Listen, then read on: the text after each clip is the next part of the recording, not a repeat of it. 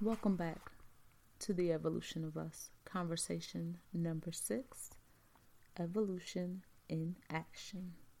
This week I was reminded of a personal value, and by value, so we're all on the same page, is a person's principles or standards of behavior, one's judgment of what's important in life. So, what's the value I was reminded of? I'm glad you asked. The value to thine own self be true. Or to say it a different way, it is not my concern what other people think about me. It's about what I think about me. And to add a little additional flavor, my life doesn't require the approval of anyone else. So, let me tell you how this reminder happened. My oldest daughter, who's a recent college graduate, went to school on a full 4-year academic scholarship and graduated on time, magna cum laude. She's in a transition period. She's figuring things out. She has her own apartment, pays her own bills. She has dreams of starting her own brick and mortar business, and she's currently self-employed. I say all of that to say she's a smart girl who's gifted and with many talents. Oh, and she's beautiful too. Well, I follow her on social media. I know. I did it to myself. So anyways, over the years, I've witnessed some questionable posts, right? I mean, I try to be conscious and woke and everything, but way too often, I'm like, really? You do know I follow you, right? So the other day, I see something a little beyond her normal boundary pushing lines, and I start to spin. My mind goes to, oh Lord, what is her father going to say? Who else is going to see this? She knows to whom much is given, much will be required. Doesn't she know better? What is she thinking? And in that magical or spiritual way that life happens, you know, when the student is ready, the teacher will appear. I received some much needed revelation. Walk with me. I'm in a book club. And this month, the reading for the book club is The 4 Agreements by Don Miguel Ruiz. The book is very insightful and can teach you how to open your mind, if of course you're willing, at least a little bit. Well, I happened to take the time this particular morning to listen to the audiobook. And I have listened to this book a couple times over the years, and if you know me personally, I'm not big on re-listening or rewatching what I've already seen. And therefore, you can see how the book must have a stronger meaning to me. To me, it's important. It's life-changing information. So back to my story. As I listened to the book, my mind started to apply the book's content to my most recent situation. It showed me that my concerns were coming from what will people think, say, how will they view her. Sitting in some rather deep contemplation, it occurred to me that my real issue, I needed to release it.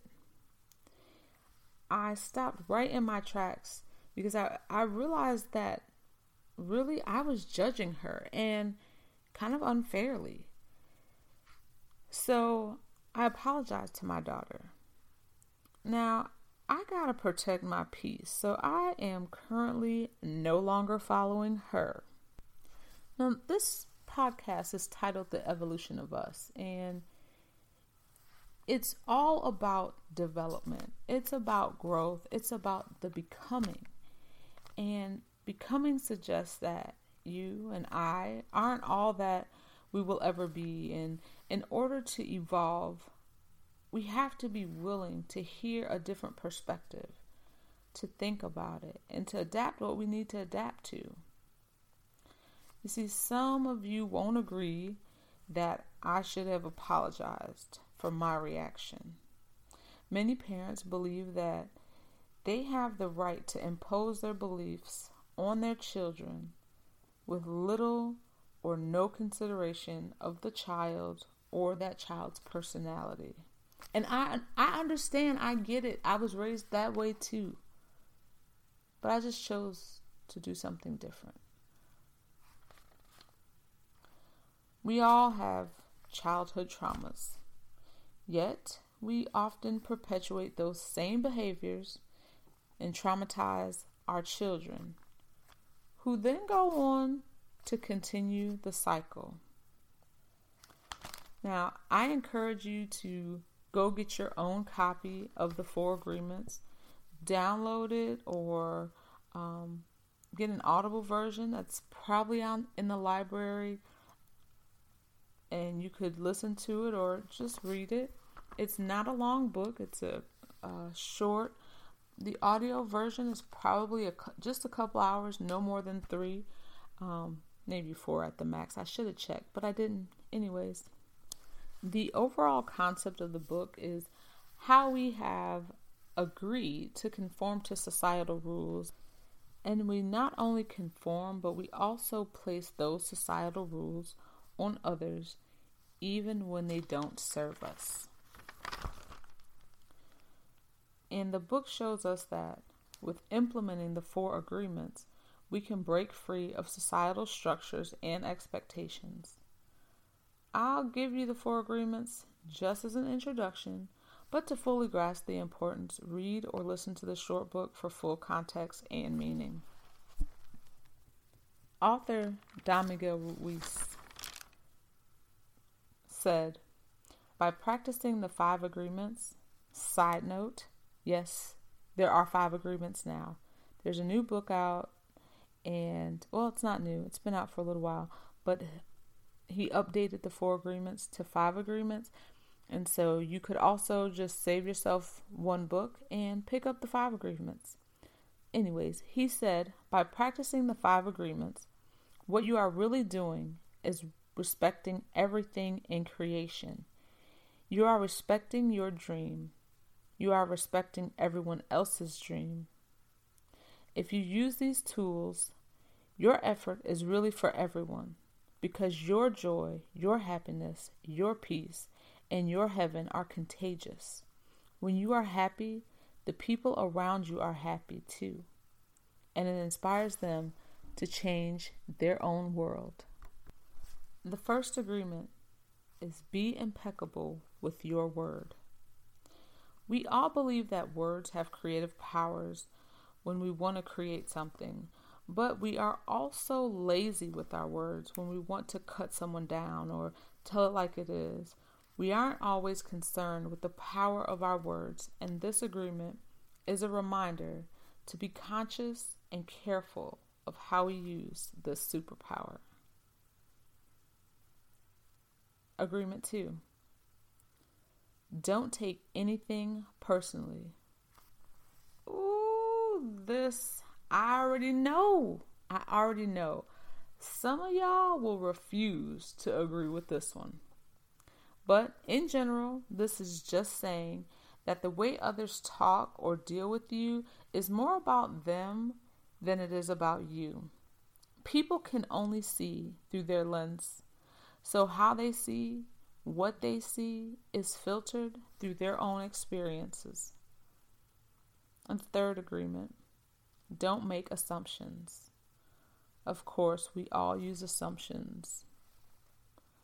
However, oftentimes, we use assumptions to fill in the gaps. We will use assumptions to try to figure out what someone is saying, what they're doing, what they meant by something. I encourage you to fight the urge to do that. And if you need to know, just ask the person instead of deciding that you know why they did something or what they meant or what their intention was. Please just ask. Fourth, always do your best. Will you be perfect? Nope. Give this living the best you have today. And tomorrow, you can do better. Now, before I wrap this up, I just wanted to tell you a little more background information on my daughter. She was raised to not live her life by someone else's rules. At least I taught her that, even though my husband does not agree. But she has also been taught that life has consequences, that you better be willing to deal with the consequences of your actions. She's inherently bold and she isn't afraid to stand up for herself. She is self-directed and unapologetic for her being. And you know what? I am a proud mama. I am proud of her just for being who she is. So thank you. Thank you for stopping by and chilling on the couch and having this little chat with me. It means more to me than you can imagine. I'll see you next week for conversation number 7. Bye.